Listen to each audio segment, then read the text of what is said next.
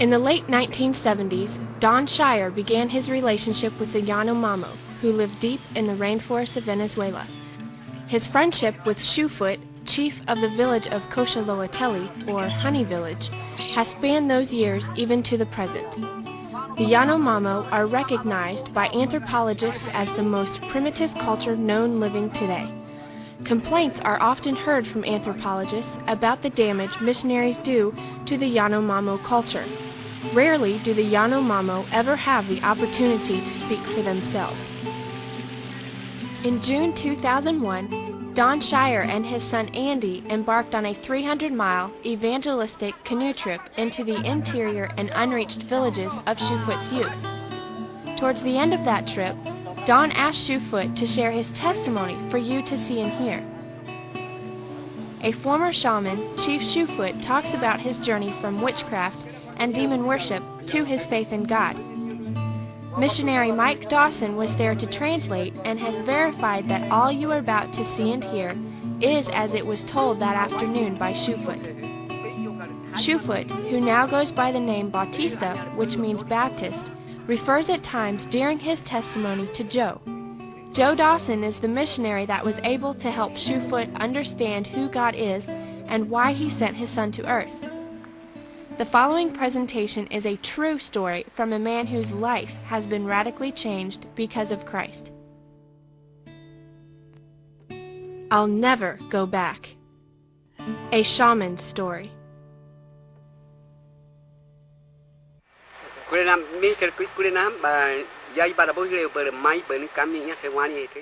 I would just like to make it clear that if just anybody asked me to share this,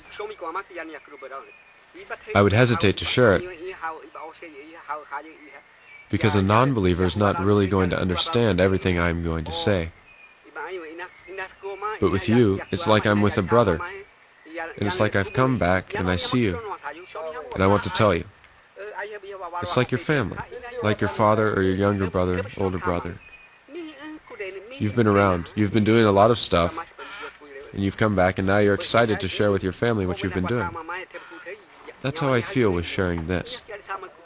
Because I consider other believers in Christ to be my family, to be just closer than my family, then I'm not afraid to share this, and I'm not afraid to really let people know exactly how it was before. When another Christian asks you about your old life, you can figure that he had the experiences where Christ changed him, and he knows what change you're talking about. So you have a reference point to start with so you can share what Christ has done, knowing that you're going to be understood. So if a non-believer, just anybody, comes up to me and asks me about my old ways of life and what I was like, I really, like I said, would hesitate to tell it, because I think, well, what do you want to know that for? Why do you want to hear that?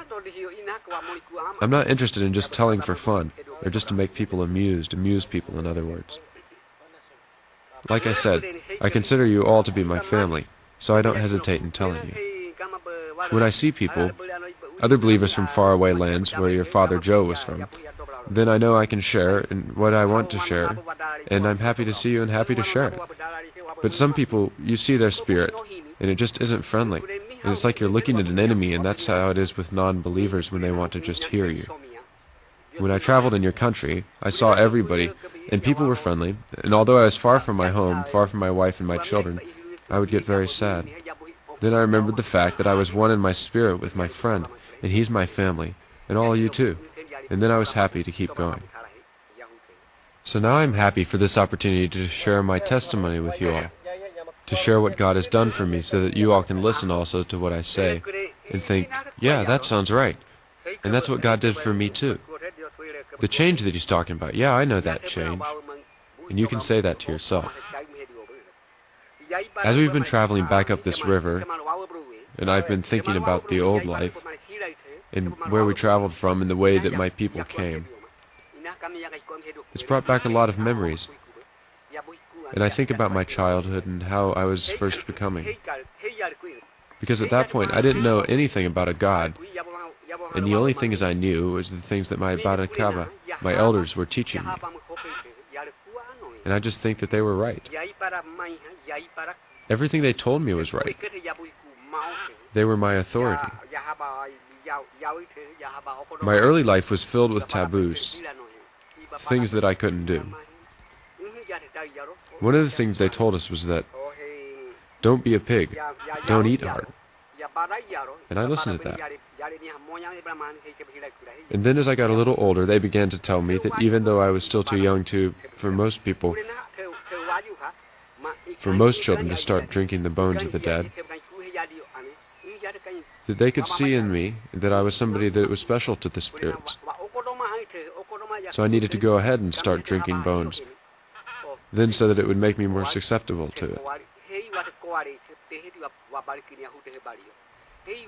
And even so, at a very early age, I began to drink the bones of our dead.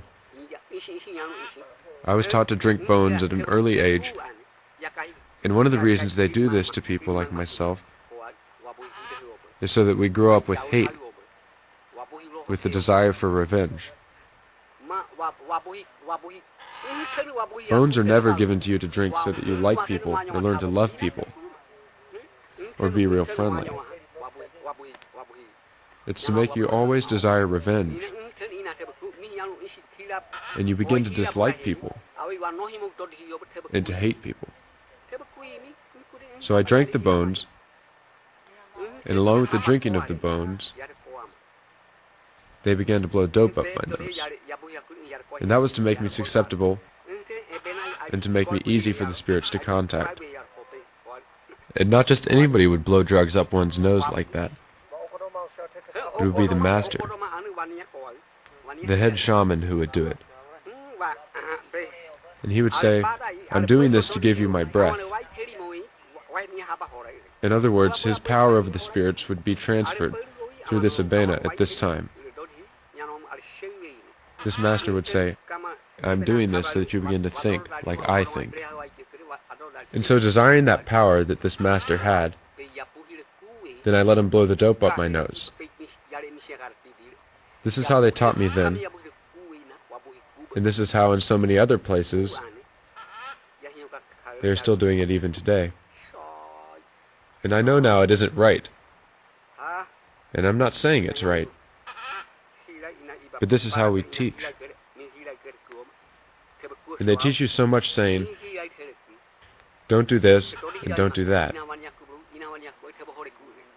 And looking back, so much of what I was taught was strictly given to me so that I would learn not to like men, but to hate men. Once they got you to the point from taking dope and drinking bones to where you just hate everybody, then the head shaman will get to you to where you begin to learn about the spirits. And the first thing they do is they tell you to just take dope all the time. And the head guy will begin to blow dope all the time, and he'll say, take my breath, take my breath. And he'll blow drugs into your nose. Then when the effect of the drugs was such that everything was dizzy, everything was spinning and everything, he would tell me to sit real still, and he'd put me in this posture right here, where I'd put my arms on my knees, and I'd sit there, and he'd tell me to sit real still and just stare at him. Don't look at anyone else, just stare at me, he would say, just stare at me. And everything else would be spinning, and he would be the one focal point, there. And then I'd begin to notice that he was no longer dancing alone. The Hecula, or spirits, were dancing with him. And everybody else that were looking around, that weren't under the influence of the drugs like I was, they would just see this man, this witch doctor, dancing by himself, but I saw that he was dancing with many spirits. He's dancing with his spirits, and all of a sudden I see coming towards me Olaliwa, the tiger spirit. Now remember, these aren't my spirits. These belong to the master. And the tiger spirit is approaching me, and he's coming towards me, and the master says, don't be afraid. Let him lick you. And I was just scared to death. But I sat real still, and tiger spirit puts out his tongue and begins to lick me. I was petrified. But because of the master, I sat there quietly and let him lick me, and I was scared to death. But he says, "Don't be afraid. Don't be afraid. Just sit still and nothing will happen." And so I just sat still, as he was the master. And then another demon comes dancing toward me, with his bow and arrow drawn, aimed right at me, ready to shoot. And at that point, I really thought I was done. I really thought that was it, because he looked like he was ready to shoot at any minute. Because I was trained by masters, that's why I can say that I've been trained, and I know what I'm talking about. I was trained more and more, and got into it deeper and deeper. And the more I was trained, I began to see that there was a trail being made. A big, wide trail made by the spirit of the pigs. Wala Liwa were making this trail, coming down towards me to bring the spirits that were going to be mine. Behind them are coming all the other spirits, all dressed in the pretty feathers of the hawk and the down of those feathers, and they're all coming toward me. This great multitude of Hecula, or Aholoi, the beings dressed in the pretty feathers of these birds, are coming towards me. So it's a whole multitude, and they're just swirling around. You again get scared, and the master has to tell you again, "Don't be afraid. Don't be afraid." And so I just sat there. And the more I learned, the better it seemed. But I realize now the more and more in bondage I became to it. And yet, looking back at everything, it all seems so true.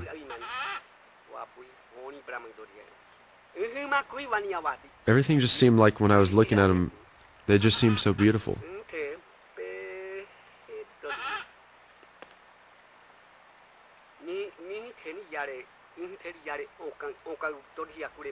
There's a lot of the teaching and training process and initiation stuff that I can't share right now.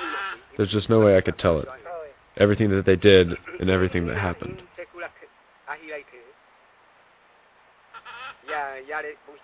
At first, his demons scared me to death, and when he teaches me at night, and then when he teaches me this night, and this day, and this night, and this day, and then they won't let me eat any food and drink, very little water, and I'm taking drugs all the time, drugs and chanting, and as many as the fingers on both hands. And then I remember hearing them say, "Don't eat," and so I can't eat now. And then they teach me in the daytime.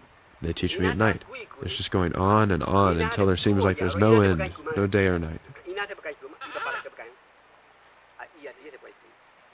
With all the chanting and taking dope, I couldn't sleep at night either. And I couldn't sleep during the days, and so I got really, really tired and really, really sleepy. And because I wasn't eating, I was really, really hungry. And they would say, "Well, then don't be hungry." But I was hungry anyway. Then the one teaching me, because I was suffering so much from hunger, gave me the spirit of the frog's belly to keep me from being hungry. But I was still hungry. So day after day, it went on like this.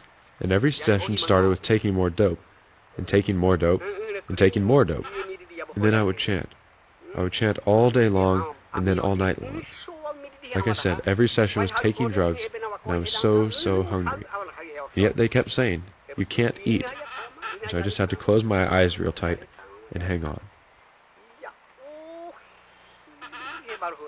Because of lack of sleep and lack of food, and you were only allowed to drink a little bit of water, I got really, really weak and very, very skinny. At the end of that time, down that long trail that the spirits of the pig have built, you'll see one being coming, and this spirit is the one that's going to be yours. And maybe there'll even be two spirits, but they're going to be yours, and they're going to come in there and start making a house. And at the end of this time, when these spirits come, and they actually get inside your chest and begin to make their house there, then you are a shaman.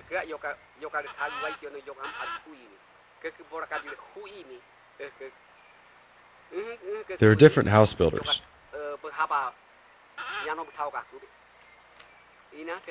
One is the spirit of the Malashi Liwa, and one is the spirit of the Ayaikola Liwa, and the other one is the spirit of the Kulimo Liwa. And these are the ones that first come in and build the houses. As these house builders cut up leaves for building the house, that they're building in your chest for the spirits, more and more spirits slowly begin to appear and to come in. As the house begins to take shape, they'll even call for the spirit of the anaconda to hold up the house with his strength, to stand up the house up tall, and to hold it up strong.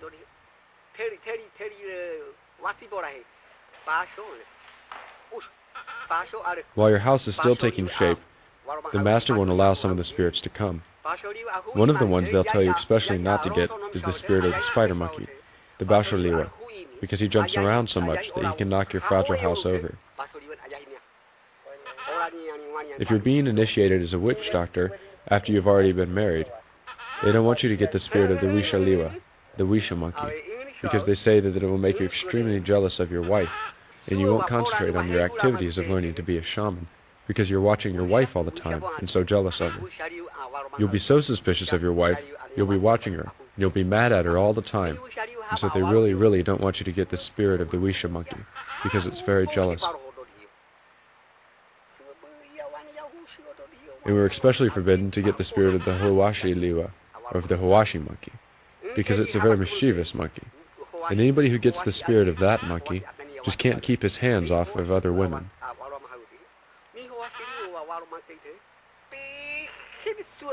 They were telling me all these things to watch out for with the spirits of the women, but as I didn't have a wife, I didn't figure I had anything to worry about.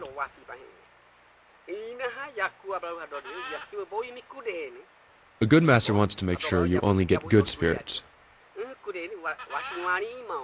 He doesn't want you to be bothered by the spirits that can cause you to be timid, or cause you to run away,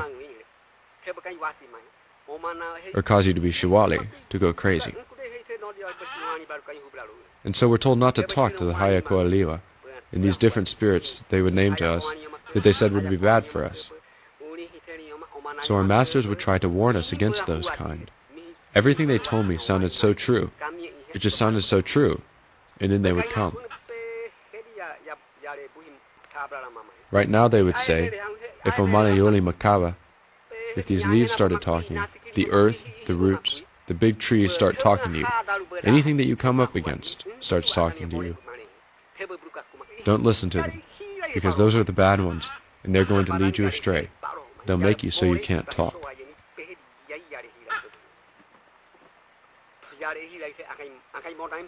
My teacher was my future father-in-law, and he taught me tirelessly, and as a matter of fact, he spent each hour with me, chanting and taking dope, and he got just as tired as I did. This was the start of the bondage that I got under, and kept me bound up for a long time. But we did have our benefits. One of them was, if you were fortunate, you could get the spirit of being the best shot. And how you got that was that you would get the spirit of the harpy eagle, or the hawk.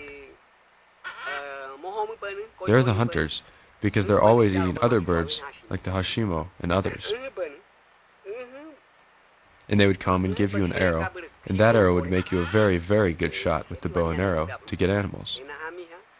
With these spirits to help me, it didn't matter if it was in the morning, or in the middle of the day, or late in the evening. Whenever I went out, I could always be assured of getting plenty of game, because I was well taught, and that's why I can say I've been taught and I know what I'm talking about.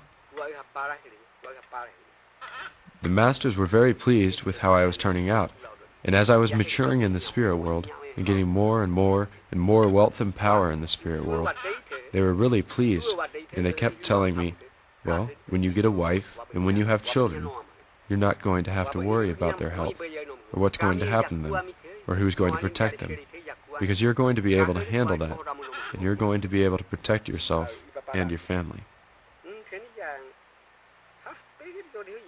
My master began to put more and more responsibility on me, even telling me that when he was gone, I was fully qualified to take his place. And more spirits began to come to me, and more came. And they began to come in such numbers that it even became frightening to me. You could see them coming from far away, and they would come almost as an avalanche, as huge rocks falling off of cliffs. You know, they were coming in such numbers, their presence began to overwhelm me and almost crush me, like I was being crushed under all the rocks. Everywhere I went, the spirits began to make themselves known.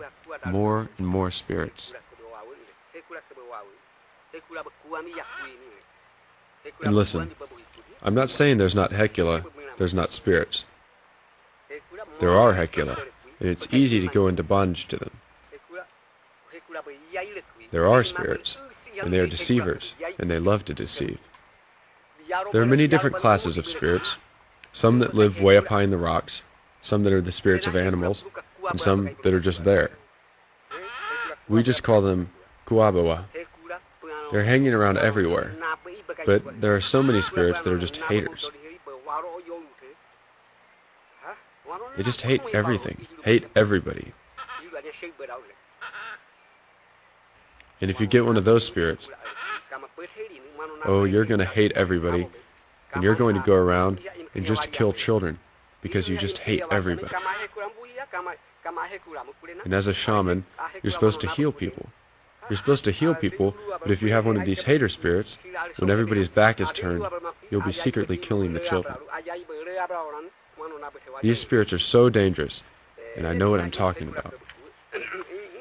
And I recognize them, and I see them, and they're just haters. They're very dangerous, and they don't want to be seen by people. They just hate everybody. Because so many had the hater spirit, a lot of times when we would all get together, as shamans do, to take dope and to do our drugs, we would all run the women out of the Shabano because it was just dangerous for them. We would send them to the gardens or something. Because when you're under the influence of the drugs, and when you've got your spirits, and you get one of these hater spirits, and he picks up his bow and arrow and starts to shoot at somebody, before you know it, your bow and arrow is in your hand and you're shooting at somebody. You're killing people. And so many times when we were getting ready to do this, they would hide all the arrows and the bows and the machetes and anything, and everybody would leave the village. The women and the children would all leave the village, because if our spirit that we had at that particular time picked up his arrow and shot somebody, then that's exactly what we did. Many times we just hid our arrows and our bows and arrows, and there wouldn't be any bows and arrows left in the village at all. And they would hide the machetes too, because it was too dangerous. Because if a hater spirit came, and they always came, and they took a bow and arrow, the first thing that you would do if you were dancing with me would be to look around for another bow and arrow to have, and you would shoot people that you were doing witchcraft with. Ones coming along, being initiated today, have no idea of all the dangers that are even involved. You'll just grab your arrows and just start shooting. You just have no idea what you are doing, and that's how it is. That's how it is. That's why I say when the demons just come in, and they just come running in, and they grab up their arrows and just start shooting, and then later you find out that it's been you who's been doing the shooting. And that's why everybody would let their arrows escape. In other words, they'd put their arrows away before we would begin to do witchcraft. As the demon comes dancing toward you, and he's dancing back and forth, twirling around and around with his arrows, and he's got his arrows in his hand, and he begins to make you really mad. He's angry, and he's waitele, and he's mad. So he starts to make you mad, and grabs up his arrows and starts shooting, and you do too. And when you're dancing with your demons, the people around you look really, really ugly. They don't look like normal people, and the demons look beautiful. But people look ugly, and they just look hideous and bad. So that's pretty much what my life was. I was a shaman, and I was good. I took my dope, and I got in contact with the drugs, and I had Hecula Modima. That is, I spent all my time chanting to the spirits, the Hecula. That's just what I thought I would do from then on. But I began to lose control of my mind, and I couldn't control the sessions any longer. So my solution was to ask for a more and more powerful dope, to grind in more and more power to it. And even then I still couldn't control what was happening in my mind. It was really starting to bother me. So that's how I was when we moved in our travels. We finally arrived at a place where you all know us. That's at Koshilo. And I was still losing control. But even in spite of that, I led a group of warriors, a group of men down to what they called Tama Tama. There were some Nabas living there, some white people, and that's where I met Joe Dawson.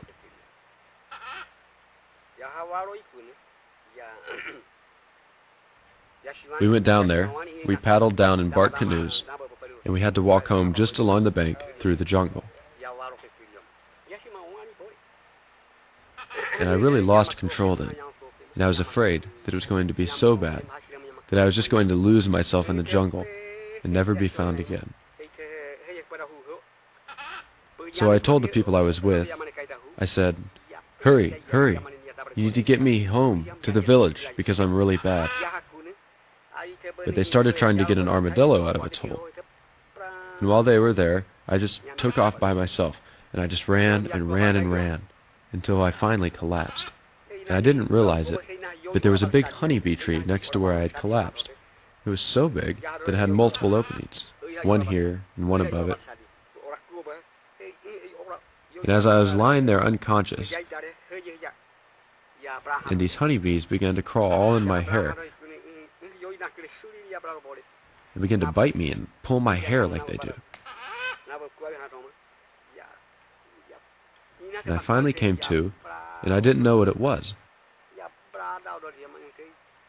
And I started scratching my head, and I realized that I was next to this honey tree. So I moved. And then that's where, while I was sitting there trying to get the honeybees out of my hair, is where the guys finally caught up with me. "There's honey there. Eat it," I told them. They did. Then they got me back to the village.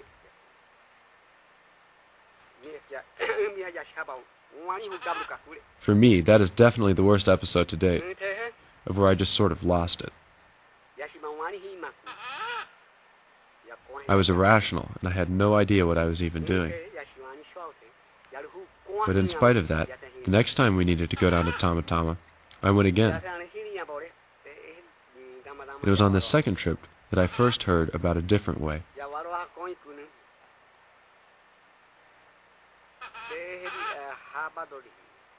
There was a young, I think it was a Guahibo boy, living with Jim Barker, and he had learned a little bit of Yanomamo.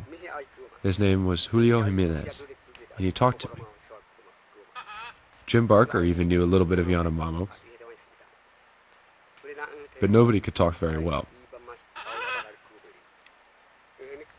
We figured out later he was trying to say Shobali, the word for hell, but he said Shibali, which is our word for stingray. And he kept telling me in heaven there's no Shibali, there's no stingrays. So I didn't really understand what he was trying to say. But in heaven he said there's no hunger, and it's real good, and there's no stingrays. I found out later that the missionaries were even teaching him.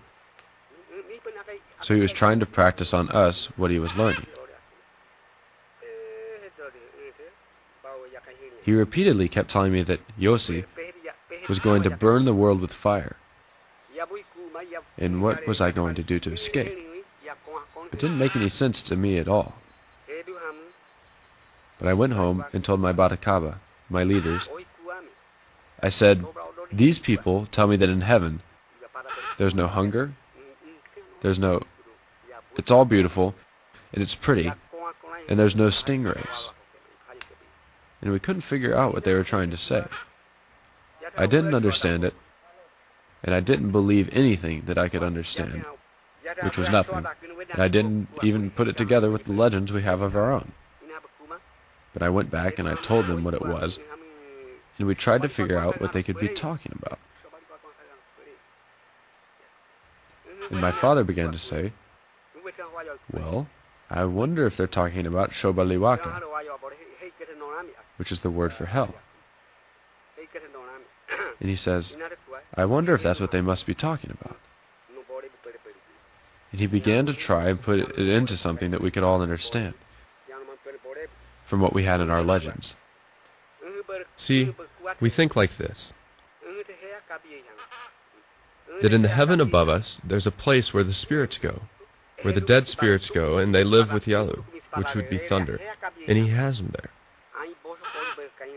But then above that heaven is the real heaven, where this Yaiwana Nabalewa lives. And up there it's just beautiful. There's a crystal water, just a clear, clear sea up there. And this supreme being, this Yaiwana Nabalewa, carefully, and they're looking down through the bottom of this lake. It is so clear that they can look right down through it and see the spirits of the dead. But up there with Yaiwananabalewa, that's in the real heaven. So my father said, maybe this Yossi is thunder, or maybe he's really talking about Yaiwananabalewa. That's the supreme being, the final one, the final authority. And we don't know very much about him at all, other than that he lives up in a beautiful land with all the Aboshikoli. And my father said, well, maybe he's talking about him. So he sent me back down to Tama Tama, and I talked to your dad, Joe. See, this is what we believe. If you're a real stingy person, then when you die, hell is down here, and the trail to hell is real wide, and real flat, and smooth. But there's a Y there. The trail splits, and when you die, and as you're coming up the trail that goes to Thunder's land, where the spirits go away from hell, is to go straight up this mountain. It's a real steep trail, though, and it is hidden. So Thunder sends somebody down to wait for him. He sends a spirit down to wait for him right at the crossing of the trail, because they know when the person is going to die and when he's going to get there.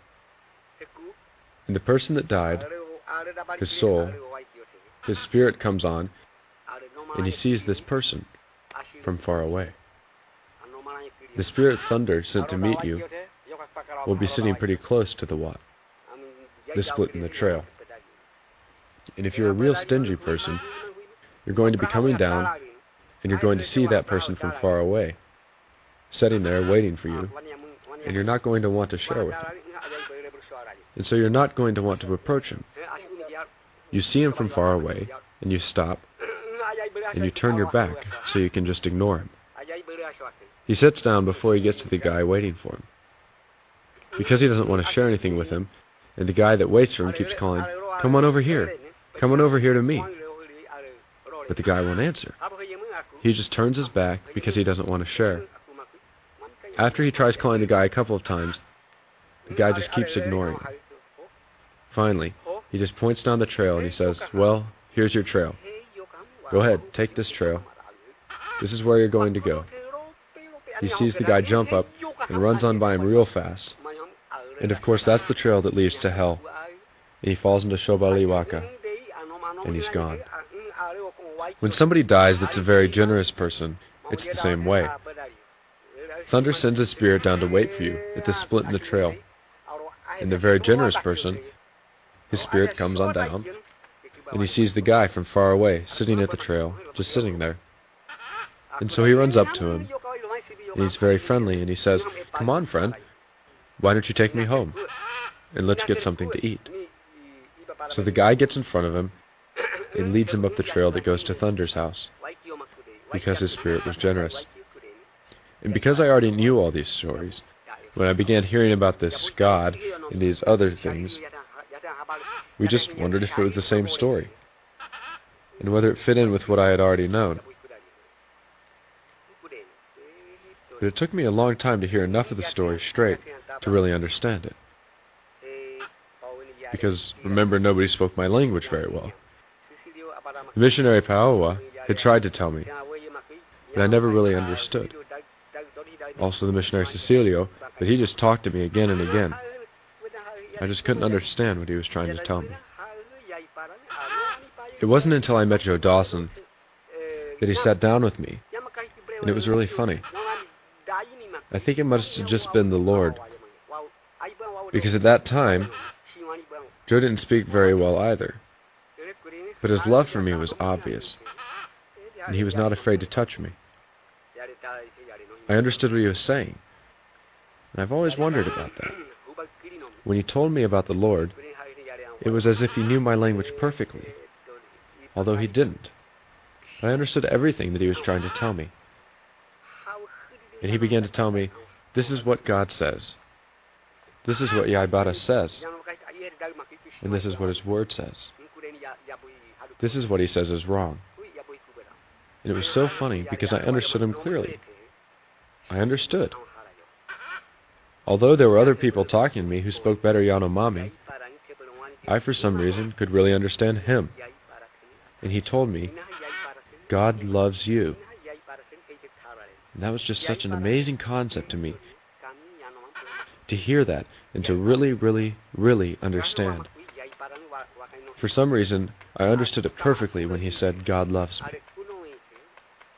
And the demons and the spirits, the Hecula, that were living in me, that were inside my chest, they just got terrified when he said that. They made my chest shake. I came out of that time, after really understanding and hearing clearly that God loved me, and I came out just trembling. And like I said, the demons in me, they were just terrified. And I went home, back home, and I was telling all this to my dad. And I said, boy, it really sounds straight. It sounds like it's the truth. And what could this be? What could it be? And my dad said, well, I'm convinced now that they're talking about Yaiwana Nabalewa, the Supreme Being, the final one, that lives up there in that beautiful land with the Aiboshikole. I guess you would call them angels. And they're up there in this place that's so beautiful, that the sea is so clear that you can see right down through it. Because, my father told me, there's only two trails. As you know, after the split, only two trails. There's the trail that goes to hell, and there's the trail that goes up to Thunder's house, where the spirits of the dead of the generous go. And from there, they can look up through the crystal sea, up through that water that's so clear, and they can see up into Hedu land, which is the warrior god's land, and he's the final authority. And up in his land, he lives up there with the Aiboshikole, and they're very, very noisy, just all the time noisy, noisy.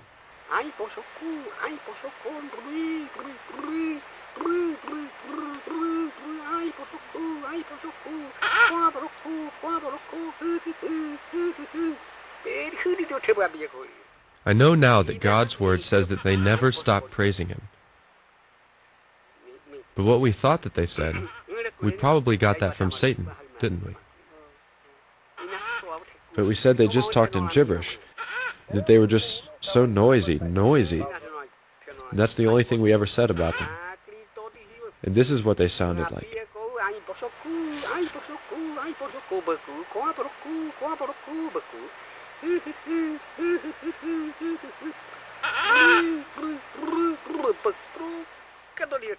That's the only thing that's up there after that.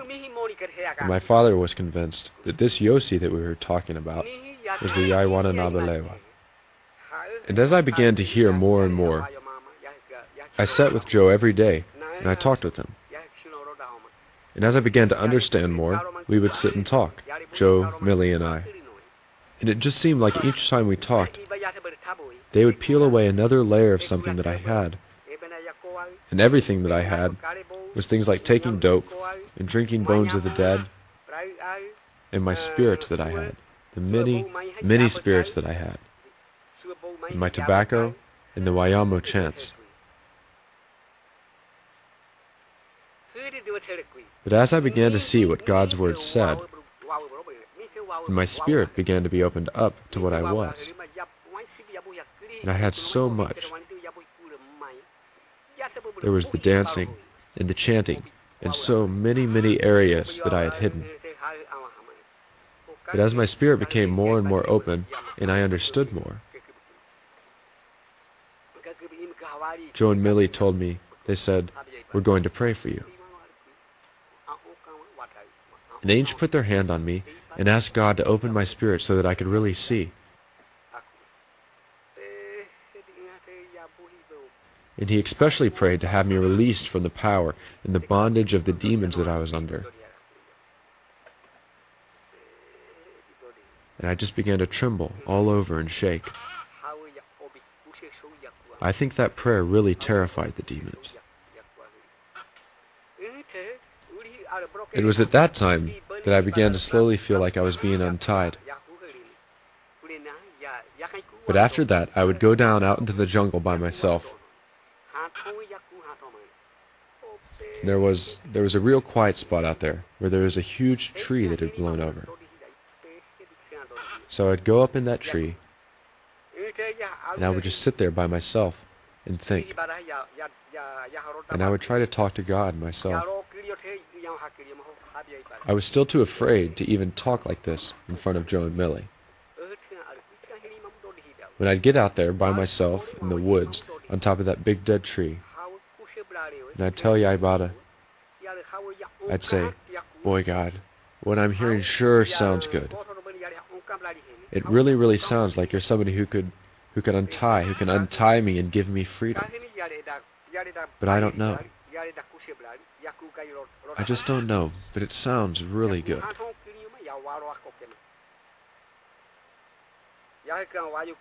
I knew that I was so in bondage. I was so tied up. It was like I was tied up to this big vine all over.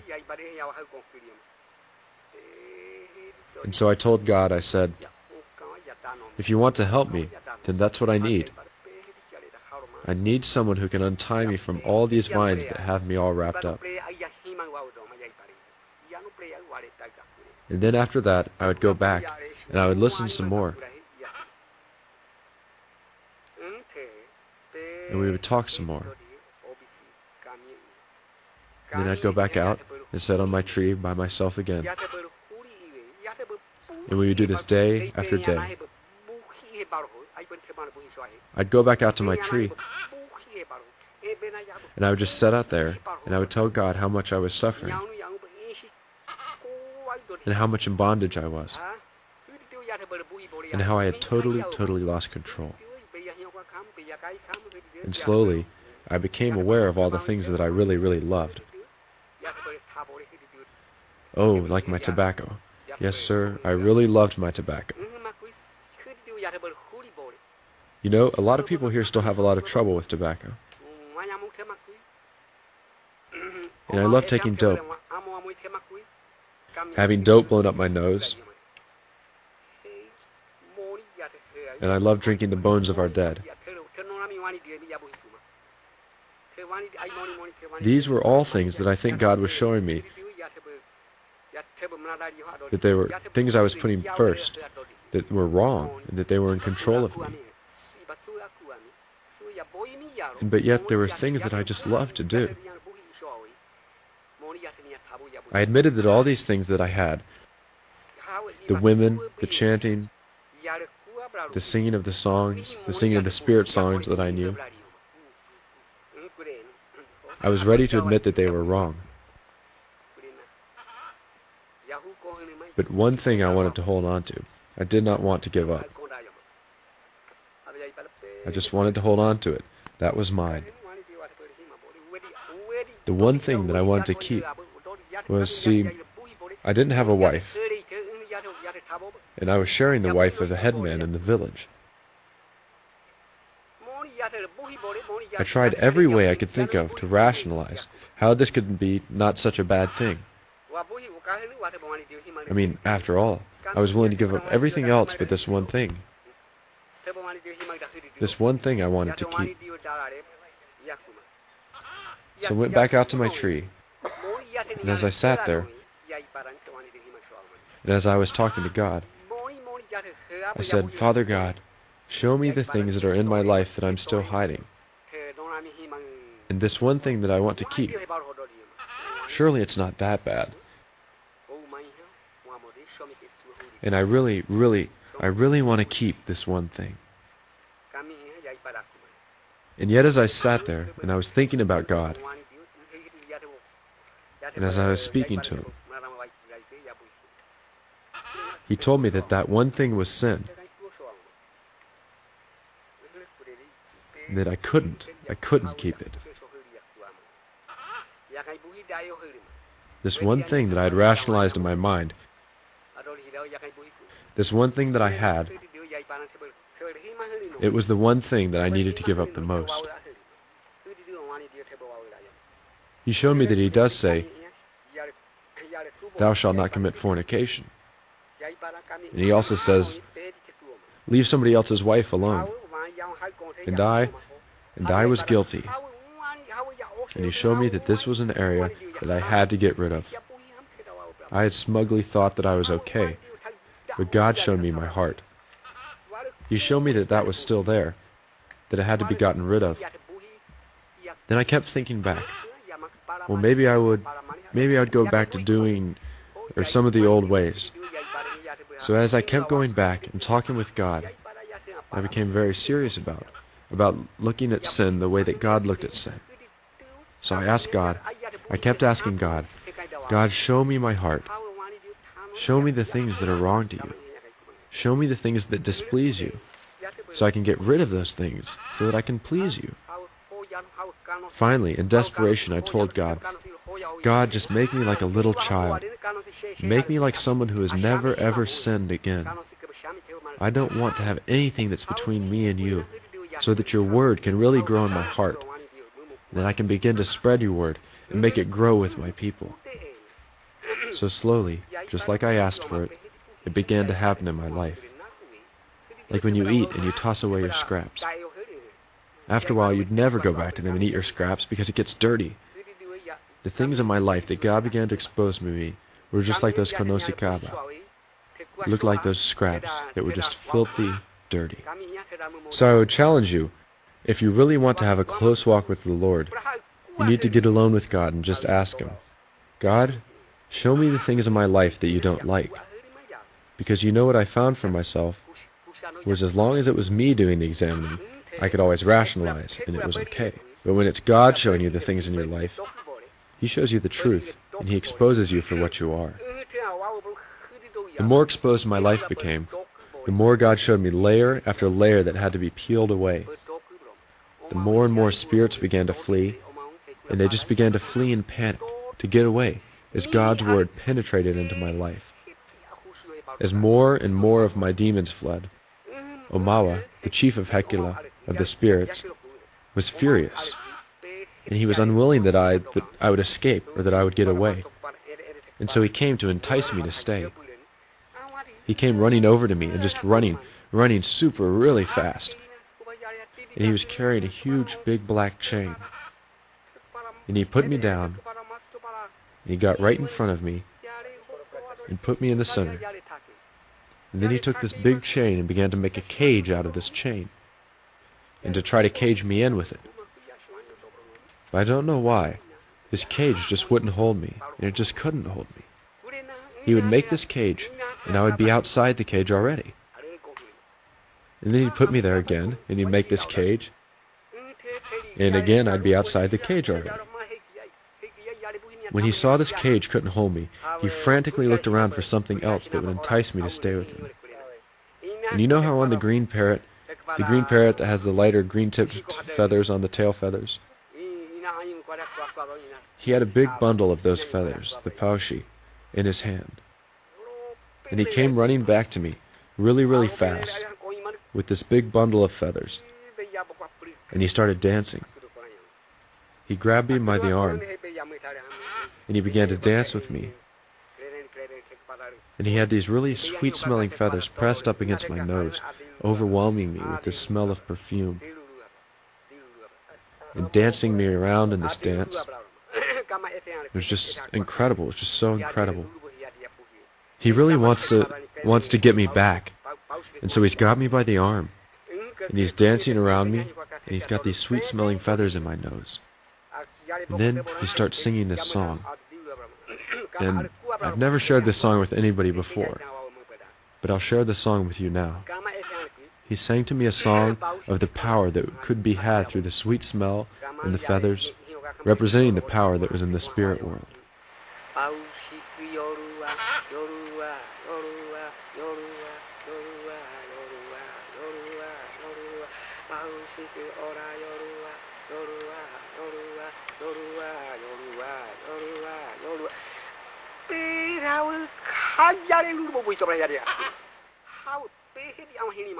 Well, it was such a beautiful song. It was so enticing, and it sounded so good. And he was so convincing.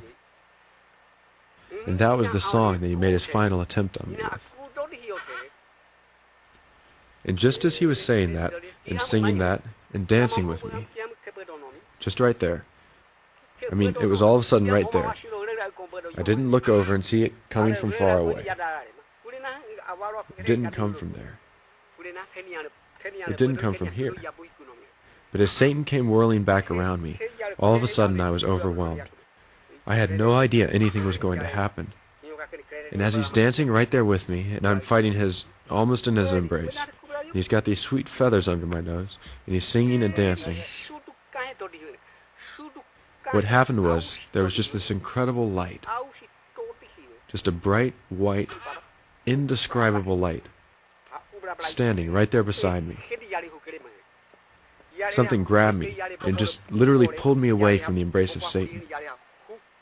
In a voice I heard clearly, I heard a voice saying, "Get away from him, he's mine."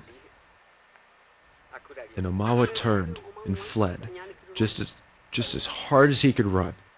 And a couple times, he looked back as if he wanted to come and make an issue of it, and wanted to come back and fight. But the terror on his face was real, and he ran away. And to this day, I've never been troubled by any demon presence or anything since that day. That was the final time.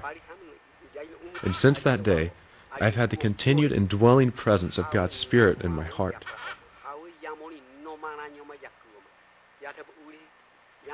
And as I looked around me then, it was as if, it's like when you've been sick for a long, long time, near death, and you're slowly getting better.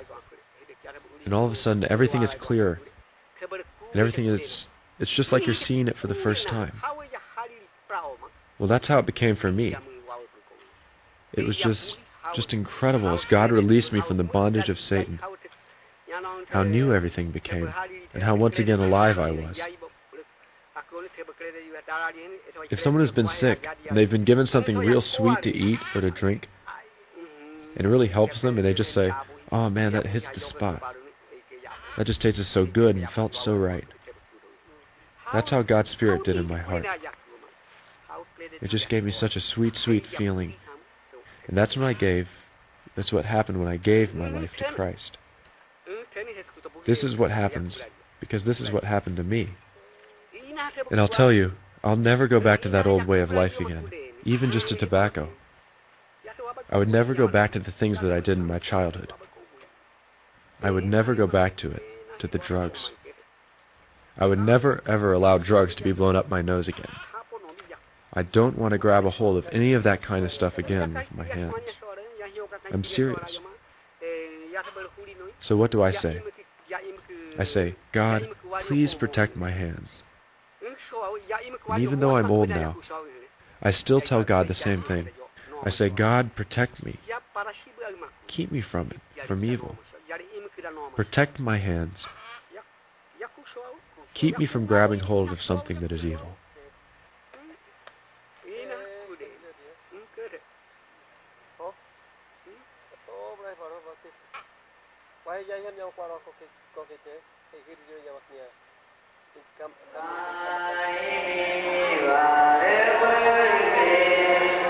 Yeah.